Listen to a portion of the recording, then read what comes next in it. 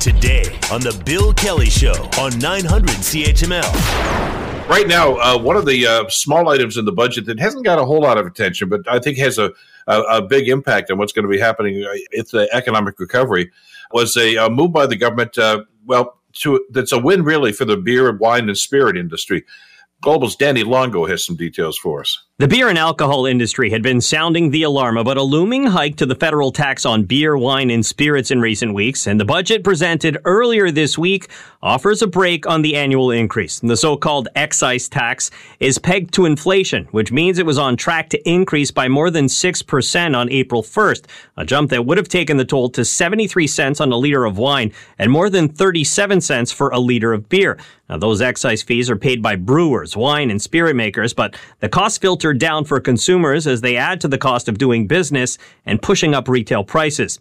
Peter Bullitt, owner of Great Lakes Brewery, says they're thrilled that the government has agreed to the reduction. Tax hikes never come at a good time, and this one, for sure, we've been advocating hard alongside with Beer Canada and the Craft Brewers Association of Canada and the Canadian Coalition of Craft. Everyone sort of joined together to try to get the government to listen up and freeze this tax off. President of Beer Canada, CJ Healy, says many small brewers have been struggling since the pandemic, and the bigger tax increase could have been a death blow. Lots of the smaller players rely to a larger proportionate extent on their own tap room or on local bars and restaurants. And as we saw with the pandemic, right, all those venues were closed. And hospitality has not recovered. In Toronto, the patios looked full last summer, but they were not as busy as they were previous. Healy and others in the industry had been advocating for the excise tax to be frozen for this year and next, but the government says the 2% cap is just for the 2023-24 fiscal year. Danny Longo, Global News. So let's talk about the implications, because this is a big win for people in the hospitality and the restaurant industry. And to shed some light on this, we're pleased to welcome to the program Jeff Blay. Jeff is the creative director of Creative Guild and knows what he speaks when he's talking about marketing and communications. Jeff, great to have you on the show. Thanks for the time today. Yeah, thanks a lot for having me, Bill. I think our reporter there, Danny Longo, just kind of outlined what the concerns were here. And you figure, well, that's not much of a deal here. But the fact that the government backed down on this, I guess, is a little gratifying right off the top, because it means that, if you exert enough pressure on the government, they certainly do listen, don't they? Yeah, I think that's a great point. And for me, who's worked a bit in this space and on this file in particular, doing exactly that through advocacy work and marketing, I imagine those who put their energy into making the case for a freeze or at least a reduction of what the planned increase was are celebrating today. And I think overall, good news for, all those in the alcohol industry, but also the trickle down businesses like restaurants. Well, I look at it this way. This is a victory for Bob and Doug McKenzie, from the old Second City, because it's some people in the industry, they resurrected. It's Rick Moranis and Dave Thomas, of course, from Second City that did the McKenzie brothers for so many years. And they brought them back, and they did a kind of a parody and kind of a satirical look at this whole thing. And always an online program. But, for that audience, especially with people that gravitate to online, I think what it did, it created an awareness about what was going on here. Yeah, I think you're right. And I think you're referring to Beer Canada's campaign specifically, that we're using those characters there. So I did see that. And that's some of the stuff, not just Beer Canada, but Restaurants Canada, the Canadian Chamber of Commerce, and a lot of others in, the industry, whether it's beer, wine, or spirits, have been trying to bring awareness to. So I think, that's one way of bringing a bit of awareness, having a bit of a comedic angle to it. And I think, the government obviously heard the concerns. And I think, coming out of post-pandemic, when, restaurants, bars, small businesses, medium-sized businesses are trying to recover, it's probably not a great time to kind of add to those costs, especially when you look at grocery prices and food service and beverage in general. You're seeing inflation really taking a toll on consumers, but also on those businesses who need to purchase those goods and services. So, this beer tax increase would have had a much larger effect if it was at 6.3%. And I think going down to 2 is definitely mitigating that impact a bit for those businesses. You know, what's interesting about this, though, is as Danny mentioned in his report just before you joined us here, this has been around for a while, and it's something that people in the industry, I guess, have to put up with. And they say nobody wants to pay tax, but it was doable, but it was tied to cost of living, and I don't think anybody. When they wrote this legislation, Jeff, anybody in their wildest imagination figured that we'd be having an inflation rate over 6%, which automatically shut this number up a lot higher than it ordinarily has been in the past. Yeah, absolutely. And I think, no one could have predicted the pandemic. So I think that's obviously a big result. I mean, this has been around since 2017 when the Liberal government introduced it. And really it was sort of a mechanism to, capture that tax revenue that the government does get from alcohol sales. And, some people call it a sin tax and maybe don't have as much sympathy with, brewers or people who buy, sell, make alcoholic beverages having to pay a bit more tax. But at the end of the day, when you look at the industry as a whole, this is an industry where you really can truly say is Canadian made, right? From the big brewers like Molson and Labatt, all the way down to the small craft breweries, spirits makers and wineries. I mean, they have a huge footprint with local jobs in small communities and big communities. And I think really that's something that, the government probably took to consideration when rolling this back a little bit. And I think, if it was to have gone up by 6.3%, it's just not a great time as all those businesses are trying to recover.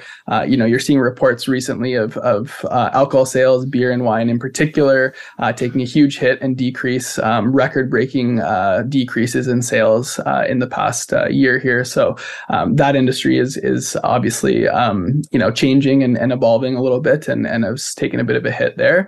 But on the restaurant side too, that's part of the supply chain and those businesses too, just starting to kind of get back on their feet. So not a great time to have an inflationary increase happening.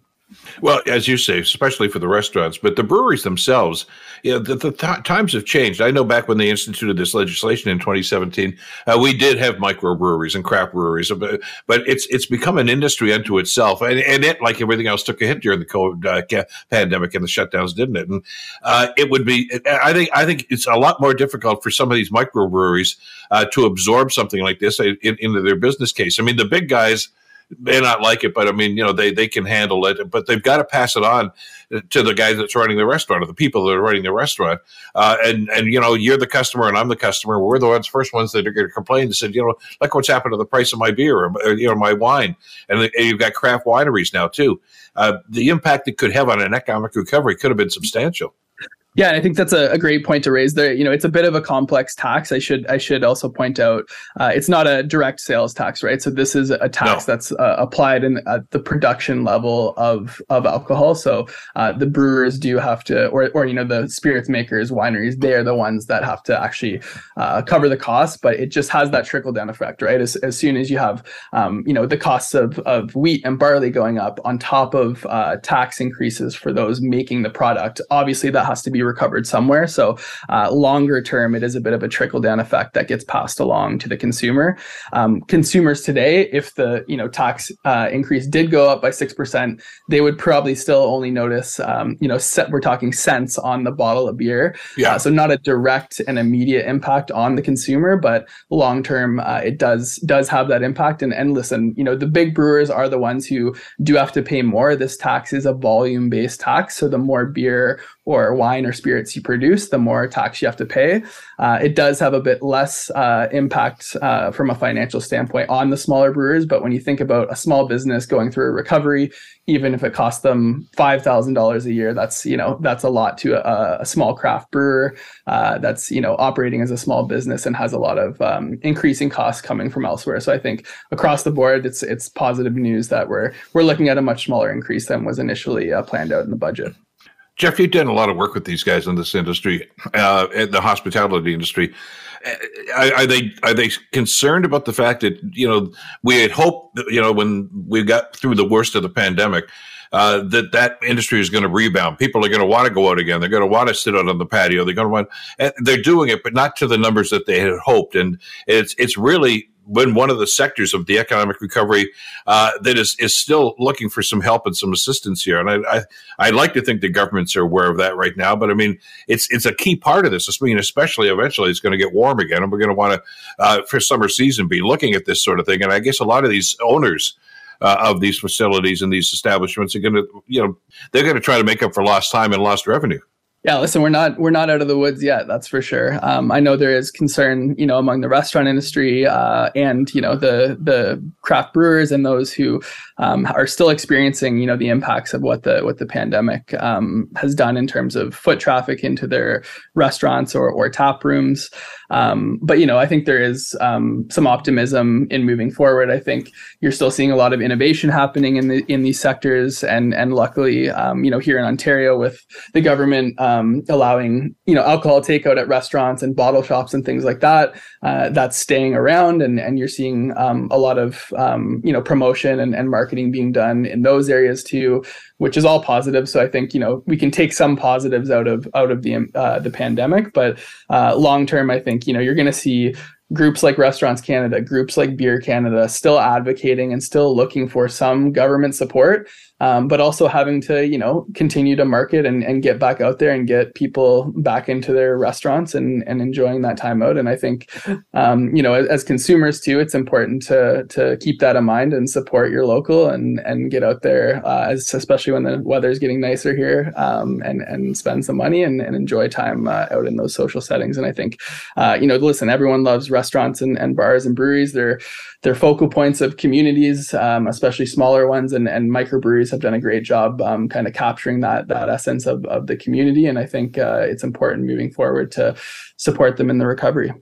Yeah, I pre-pandemic, we've seen this. I know in the Hamilton area, but I mean, in London too, down around Richmond and Oxford Street, down where there's some of the better night spots in London.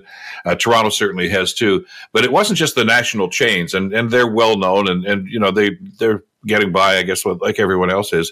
But what really intrigued an awful lot of people in the Hamilton area were the number of small startups, entrepreneurial restaurants, people getting into the business that previously hadn't been in it. And they had overwhelming success with this, of course. As you say, they're some of the most popular spots in town. And they took a hit. But their margins are pretty small. I guess they're small for everybody in the restaurant business, really. So even a small cost like this, it will have an impact, especially if it has an impact on customers. They're going to say, well, maybe we won't go out this time now. Maybe we won't order something like this. It takes a little pressure off. And I think maybe the message for government here is, I understand you guys need revenue. We get that. But you're getting a lot of tax revenue from this industry anyway. Maybe just back off on this. And it's good to hear that they've heard that. Yeah, exactly. I think, the government's probably going to make in the ballpark of 100 million 2023 into 2024 on this excise tax alone. So that's a pretty big chunk of change. But I think, that is the point, right? When you're looking at increasing costs of food, both at the grocery store level for consumers, and then, that's, oftentimes sourcing food, same impact on restaurants. And I think, they're having to try to recover some of those costs at the restaurant level, that they're facing with increasing price of food. But I think they're eating a lot of that cost too. So they're trying to make it affordable for the consumer. And, the more you add on to that burden, the more difficult it is going to be for those smaller, medium-sized businesses, especially to stay afloat and continue to compete and at the end of the day, provide jobs. I think, the beer industry alone has 150,000 jobs tied to it in the broader sort of hospitality sector. So not just at the brewery level, but we're talking about restaurants, supply chain, delivery people. So, again, talking about beer and alcohol being a truly Canadian industry. It's produced here. A lot of the product that's used is sourced here. It provides a lot of jobs, and I think a lot of fun for people too who like to enjoy it as the consumer. So the last thing we would want to see is a lot of restaurants closing their doors and kind of that community element that they bring to these cities. London and Hamilton are great mid-sized cities with a lot of great things going on. So you just would hate to see that stop. And I think this is a positive step in the right direction. But especially for the microbreweries, it's really about market share, isn't it? I mean, the big guys are the big guys, and yeah, I guess they're going to always be up there. But trying to make inroads in a very competitive market with beer is very, very difficult.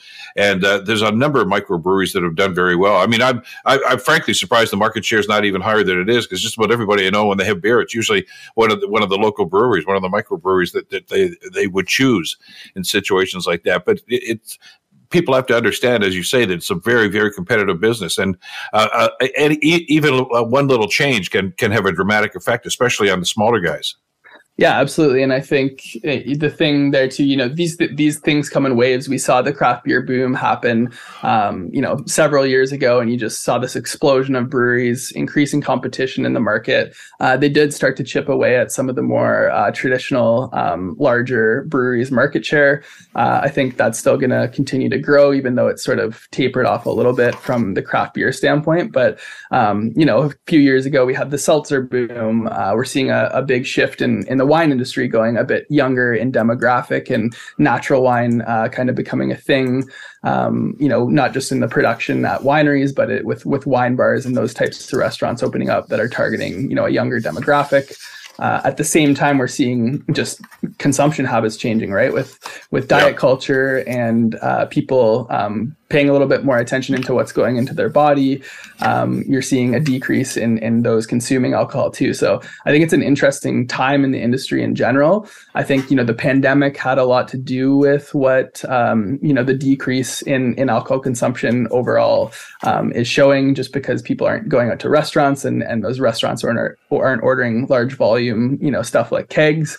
So it'll be interesting to follow this over the next couple of years as we kind of emerge from the pandemic, things get fully back to normal, and we're seeing, this competition continuing to happen, and craft breweries themselves innovating and doing other things like non-alcoholic beer, seltzers, and ready to drink beverages. So lots of innovation happening, but it's a time when that sort of thing is needed in order for this industry to continue to thrive. Exactly. Well, it's a victory for the industry, so we'll all raise a glass, I guess, in honor of that, maybe later on today. Thanks so much for the time, Jeff. Really appreciate it. Yeah, thanks for having me, Bill, and cheers. To you too. Jeff Blay, Creative Director for Creative Guild. The Bill Kelly Show, weekdays from 9 to noon on 900 CHML.